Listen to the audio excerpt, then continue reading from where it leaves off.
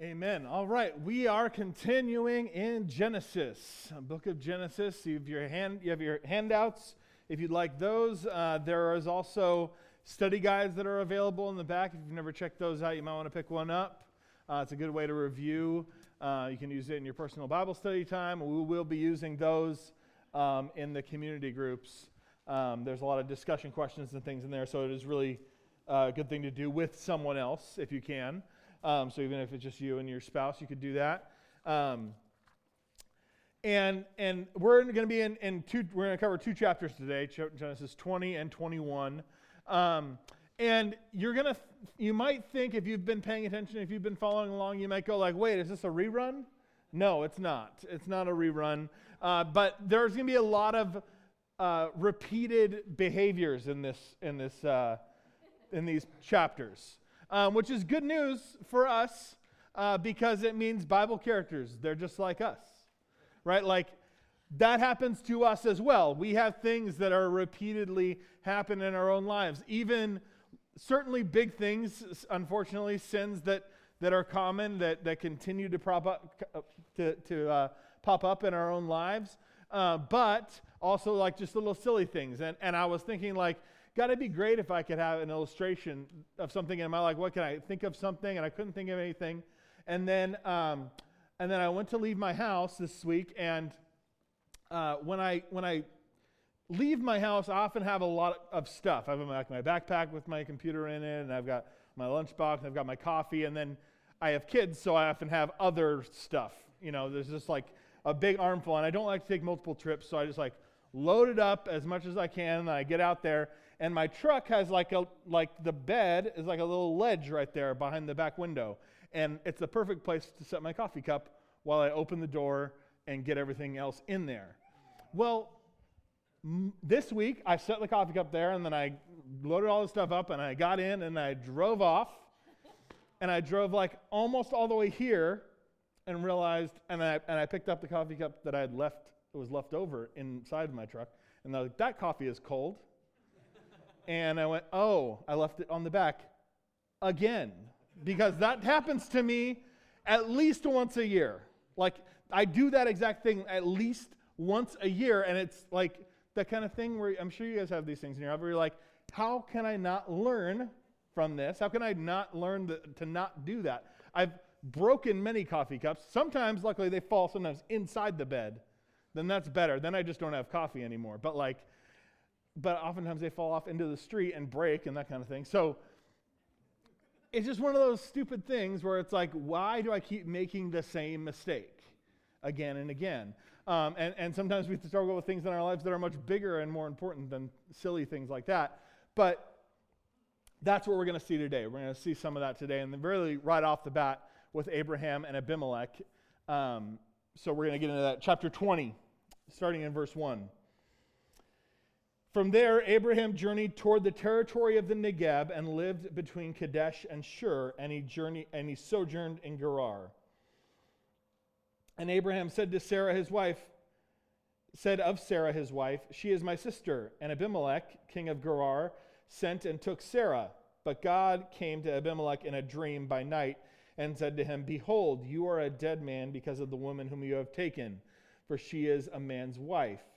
Now Abimelech had not approached her, so he said, Lord, will you kill an innocent people? Did he not himself say to me, she is my sister? And she herself said, he is my brother. In the integrity of my heart and the innocence of my hands, I have done this. Then God said to him in a dream, yes, I know that you have done this in the integrity of your heart, and it was I who kept you from sinning against me. Therefore I did not let you touch her. Now then, return the man's wife, for he is a prophet, so that he will pray for you, and you shall live. But if you do not return her, know that you shall surely die, you and all who are yours. So Abimelech rose early in the morning and called all his servants and told them all these things. And the men were very much afraid. Then Abimelech called Abraham and said to him, what have you done to us? And how have I sinned against you, that you have brought on me and my kingdom a great sin? You have done to me things that ought not to be done. And Abimelech said to Abraham, what did you see that you did this thing? Abraham said, I did it because I thought there is no fear of God at all in this place, and they will kill me because of my wife. Besides, she is indeed my sister, the daughter of my father, though not the daughter of my mother, and she became my wife. And when God caused me to wander from my father's house, I said to her, this is the kindness you must do to me. At every place to which we come, say of me, he is my brother.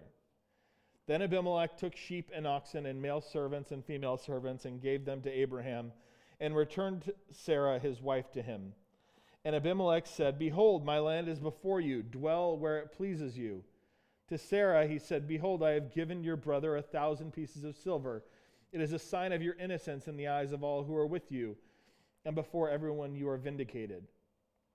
Then Abraham prayed to God, and God healed Abimelech and also healed his wife and his female slaves, so they bore children.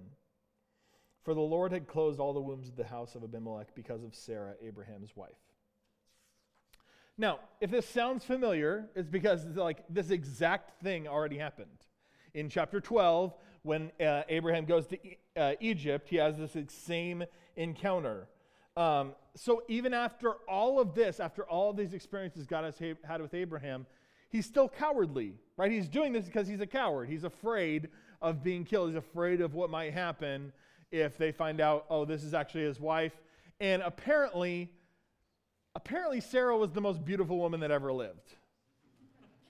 Right? Really, last time when I taught on chapter 12, an older woman in the congregation came to me and said, how could she be that beautiful? She was 70, she was in her 70s. I'm not saying that. Someone else said that. Okay? I totally can see why that would be the case. But now she's in her 90s now, or she's almost 90 now. Yeah, and still he's like, you better say you're my sister because people will kill me to get to you. That's amazing, right? That's, who would have thought? So Abraham's still cowardly, Sarah's still a looker, everything is still happening. And Abraham, he's haunted by the same old sin, right? The same deception that it's premeditated. This is his plan from the get-go.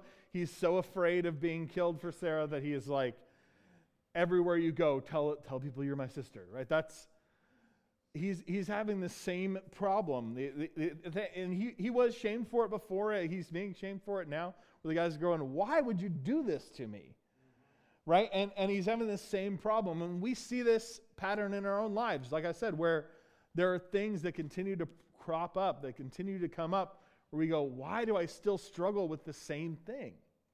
Right? Hebrews chapter 12 talks about this, where he says, therefore, since we are surrounded by so great a cloud of witnesses, let us lay aside every weight, the sin which clings so closely. And I'll pause right there on that real quick. This idea of the sin which clings so closely. Right? We have these things that it seems to have a hook in us, seems to have something that it continually haunts us. And it continues and says, let us run with endurance the race that is set before us, looking to Jesus, the founder and perfecter of our faith, who for the joy that was set before him endured the cross, despising the shame, and is seated at the right hand of the throne of God. This idea of this sin that haunts us, right? He says we can lay it aside. The author of Hebrews says we can lay it aside by focusing on Jesus, right? By looking to Jesus, the founder and perfecter of our faith, right? It's meant to draw us to him, to say God, I don't want this. I want to follow you. I want to stick to you. I want to follow you. That's the way we can overcome it, right? It's the only way you can overcome it. Because oftentimes we get convinced of this myth that we can do it on our own strength, where we have this idea of I can fix myself, I can make myself better, I can change my behavior. How has that gone for you? Right? Probably not well, right? Because ultimately only Jesus can give us victory over sin in that way. Ultimately, it's only through him. He is the founder and the perfecter of your faith. He's the one that starts it, and he's the one that completes it. It's only in him. Right? Because he went to the cross, right? Because he endured the cross because of his love for you. despising the same, and now is seated at the right hand of the throne of God. He is the one who is able to give you victory over those things. And only by continually submitting to him, continually going to him, when we're faced with those temptations, it's the only way that we can overcome it is through him. Through his salvation, through his work on the cross is the only way that we can find victory in that.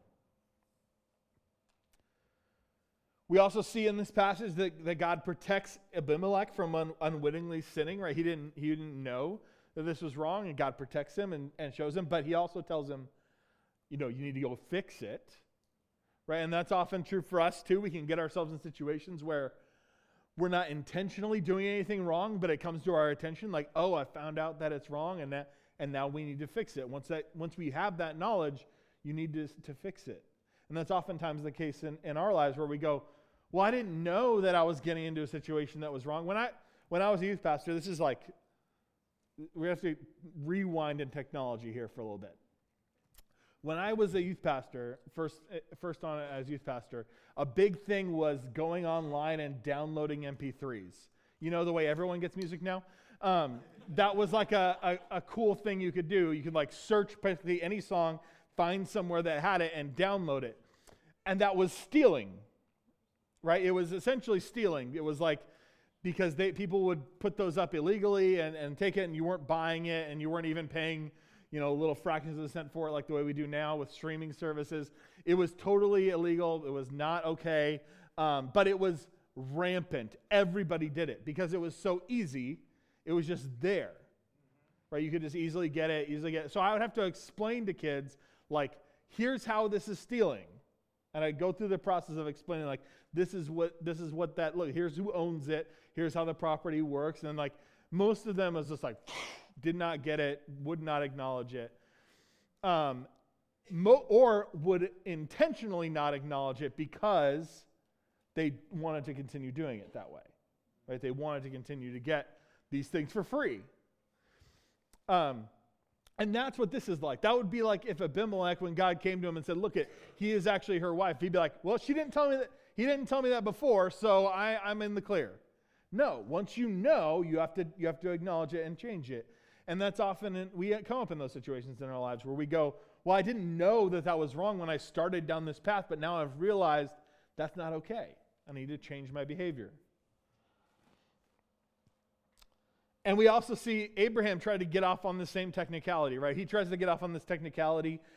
This is common when we're kids, but I think we do it still when we're adults, where he's like, well, she technically is my sister, okay? Like, technically, she's my half-sister, so I didn't lie, right? That's what he's trying to say. And we can see that that's ridiculous, right? It's like, obviously, what's the more important relationship? The fact that she's your half-sister or that she's your wife? That's the primary one. That's what matters here. But we try to get off that way all the time, where we go, well, I didn't technically lie to you. I just left out the most important part, right? Because it was convenient for me. That's really what Abraham's trying to do here. And we do that kind of thing all the time. We have to realize that that's why Scripture even talks about it in terms of the Ten Commandments, about bearing false witness, right? That's bigger than just lying, right? Bearing false witness. It's like, how am I presenting this situation? How am I presenting this thing? Am I being true to the truth, or am I being false in some way? That's what Abraham was doing here. And then the final thing I think we see in this section is that God continues to prosper Abraham in spite of this. Right? He continues to prosper. In spite of this, he continues to prosper. He continues to, right? He gives him all of these things, right?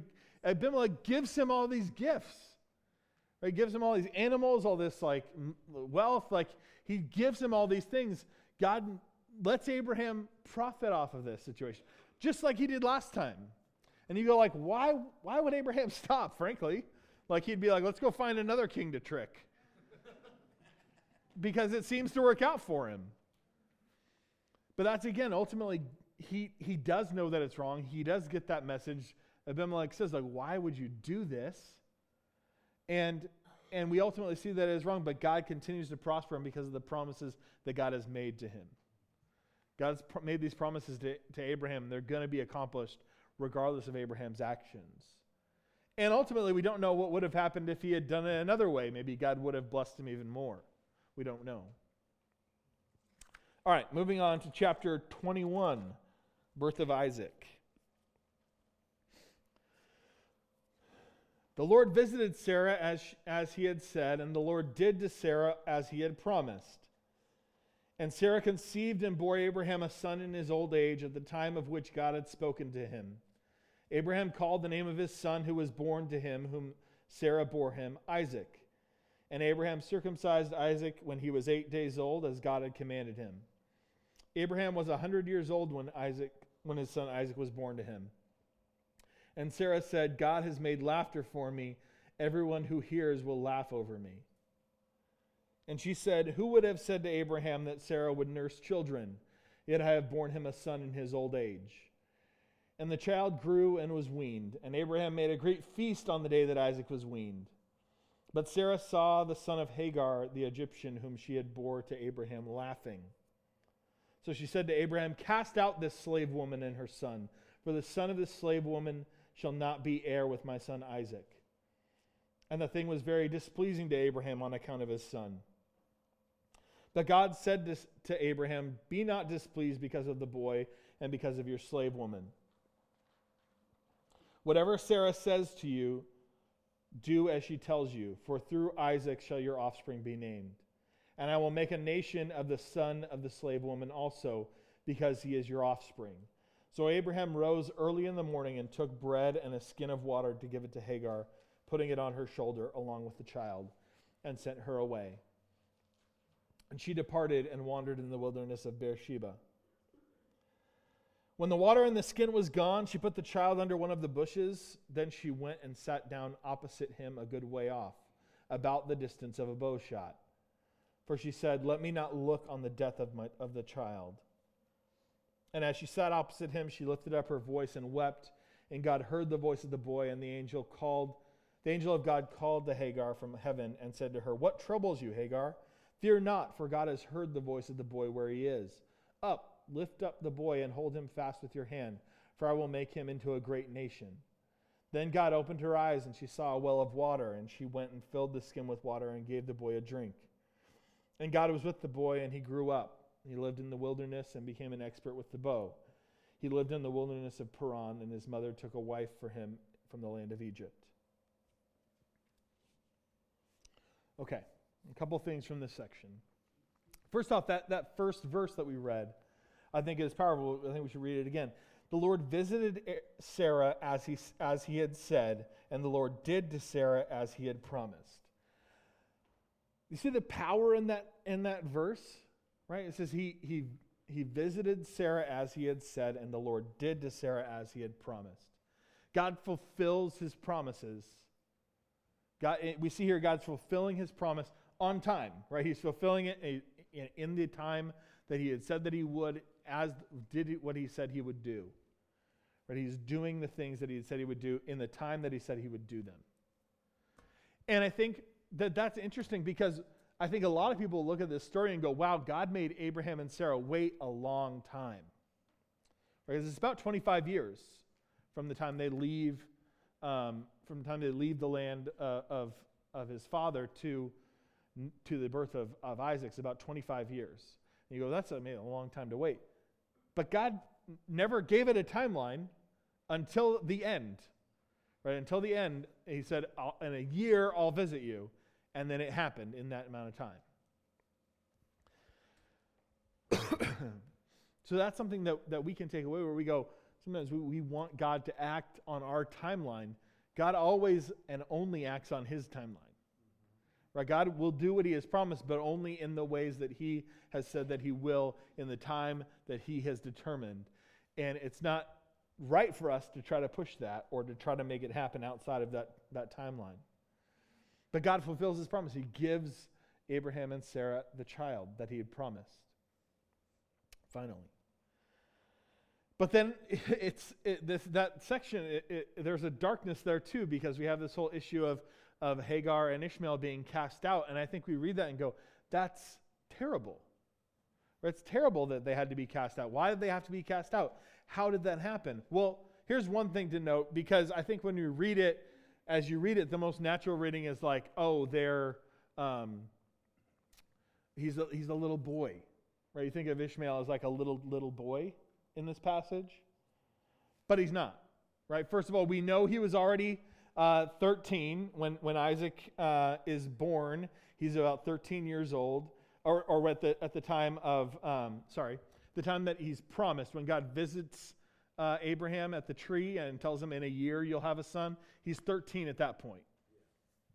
So then a year goes by. Now he's 14 when Isaac is born. And then it would have been that when this feast happens is when the boy is weaned, which in that culture would have been around 3 years old. And they were between 2 and 4. So he's around 17. Right? That's a lot different. Now this story changes in your mind when you picture a 17-year-old versus like you're picturing in your head, I assume, like a 6-year-old. That's what I kind of, when you initially read it, you're like, oh, the little boy and then the well and all that. And she's like picking him up. No, he's like practically a full-grown man at this point. Right? So he's old enough to survive and even thrive. Like he's old enough being sent out with his mother.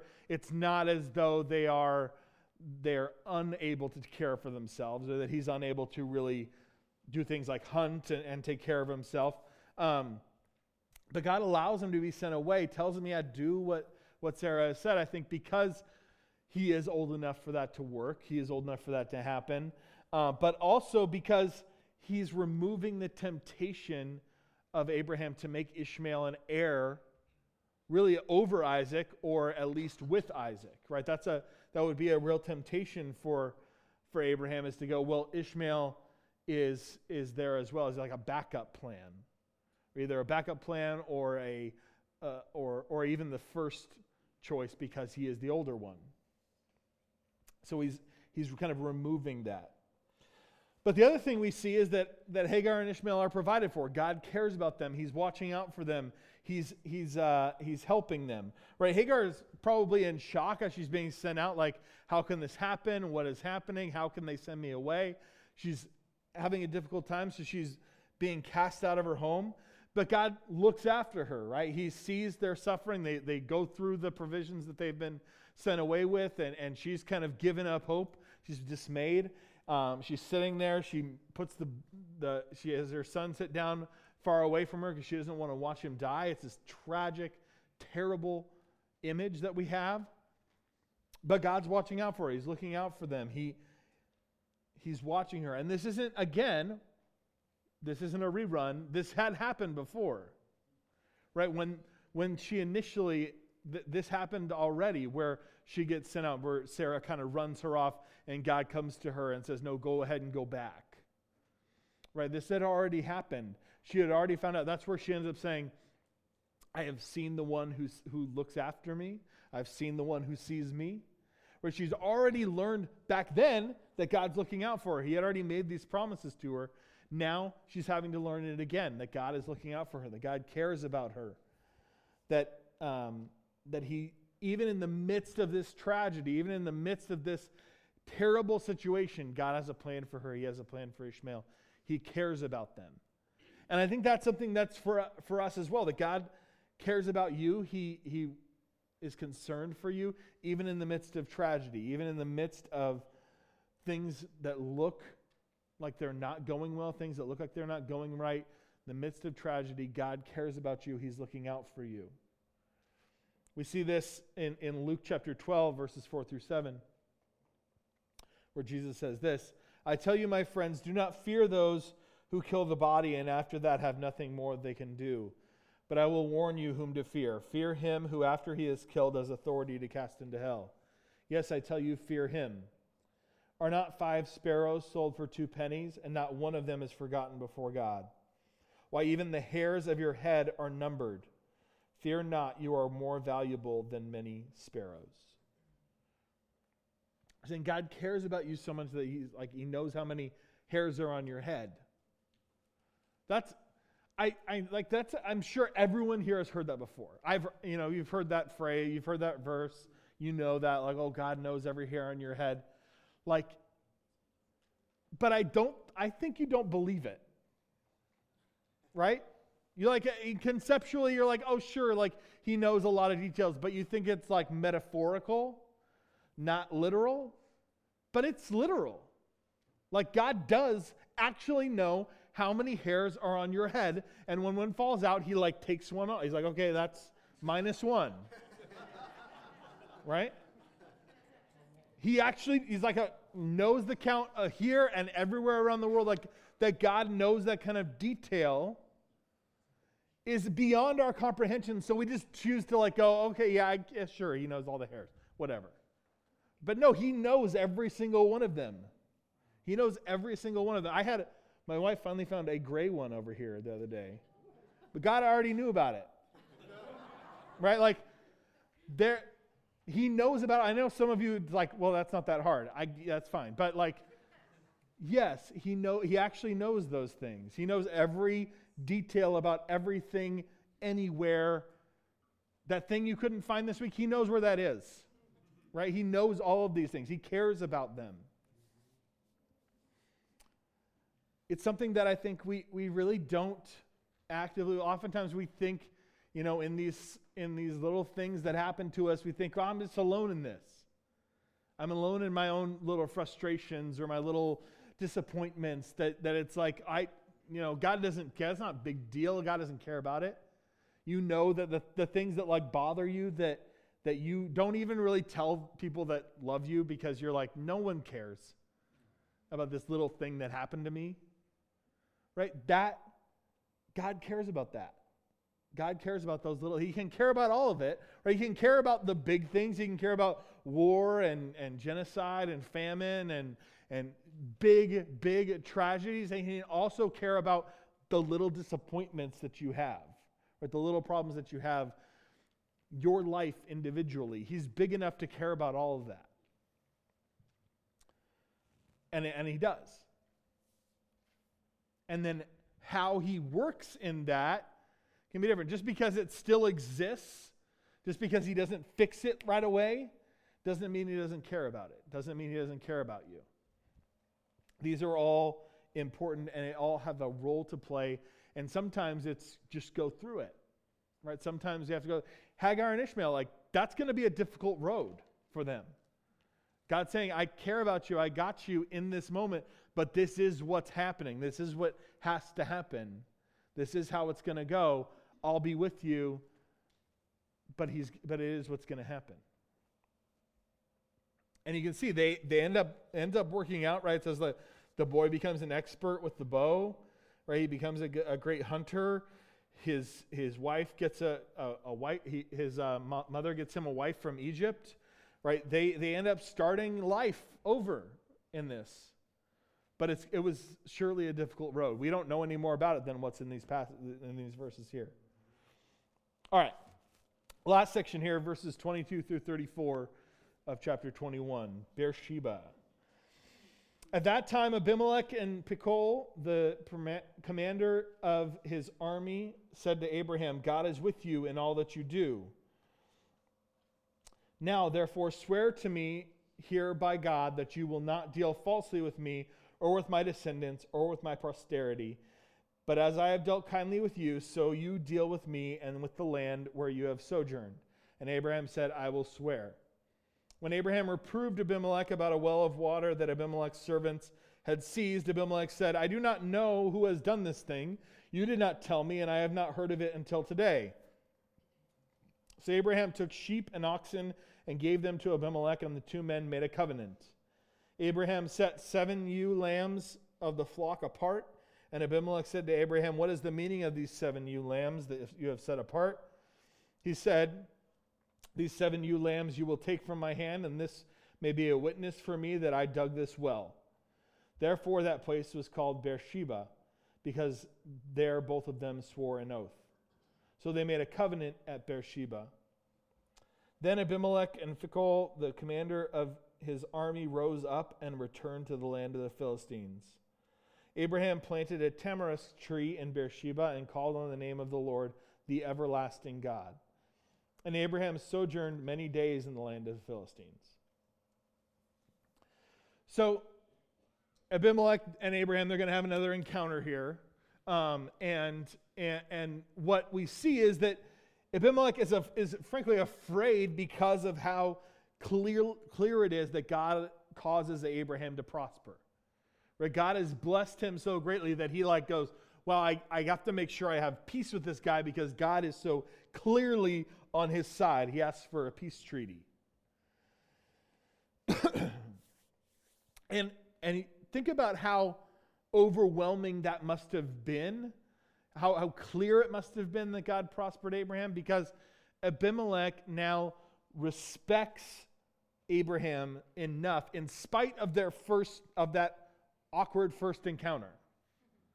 Right? You say first impressions are everything. Well, when you lie about your wife being your sister on the first meeting, that's a long way to go to fix that. But he somehow has, right? They're going to have this peace treaty. Right? He even says here, I think verse 23 here is fascinating, where he says, now therefore swear to me here by God that you will not deal falsely with me. Right? like you did before, right? Is really the subtext there, right? No more secret wife sister situation, right? Let's just be real with me, deal honestly with me, right? Promise before your God that this is going to be the case. And then there's this immediate, right? He asked for this, and he's like, yeah, okay, we'll be good, but there's an immediate test of it, right? Where Abraham has conflict with Abimelech's men. There's a dispute over a well. And they make this then specific covenant. They make it real. They make it absolute covenant, not just a verbal promise, but hey, we're going to actually have an exchange here, where they make this covenant not to have conflict with each other. And he gives him these seven lambs, and names the place Beersheba. And then Abraham makes another place to worship God, right? He makes a place to worship God. We see this at the end here, where he's making a place for him to worship God. Verse 33, Abraham planted a tamarisk tree in Beersheba and called there upon the name of the Lord, the everlasting God. Right? He plants this tree, which is a symbol of the prosperity and the blessing that he's been given, the fruitfulness that he's been given. He's planting this and worshiping God, thanking God for what he has done. Or because things have settled down, right? Abraham now has a legitimate heir. He's a respected leader, right? Even with the situation that Abimelech shows that he's a respected leader at this point. He is prosperous, and God's faithfulness is evident to everyone in Abraham, that things have gotten good at this point. And it happens in Beersheba, which is going to be a significant place moving forward, right? So there ends up being this phrase that's used several times in the Old Testament, from Dan to Beersheba. So one place is in 1 Kings chapter 4, verse 25, where it says, this is talking about the days of Solomon, where it says, and Judah and Israel lived in safety from Dan even to Beersheba, every man under his vine and under his fig tree all the days of Solomon. So Beersheba is very far south. There's a map. I don't know how useful this is going to be. Okay, see that green dot at the bottom? That's Beersheba. It's in the north of the Negev desert, if you're familiar at all with the geography of Israel. So it's not the furthest point south, but it's near the south. And then Dan is very high up. That's the top dot there, not the triangle, depending on how good your eyes are. This is an eye test. Not the triangle, but the dot that's at the top. That's Dan. Right? So it's this way of being from the north to the south, from Dan to Beersheba.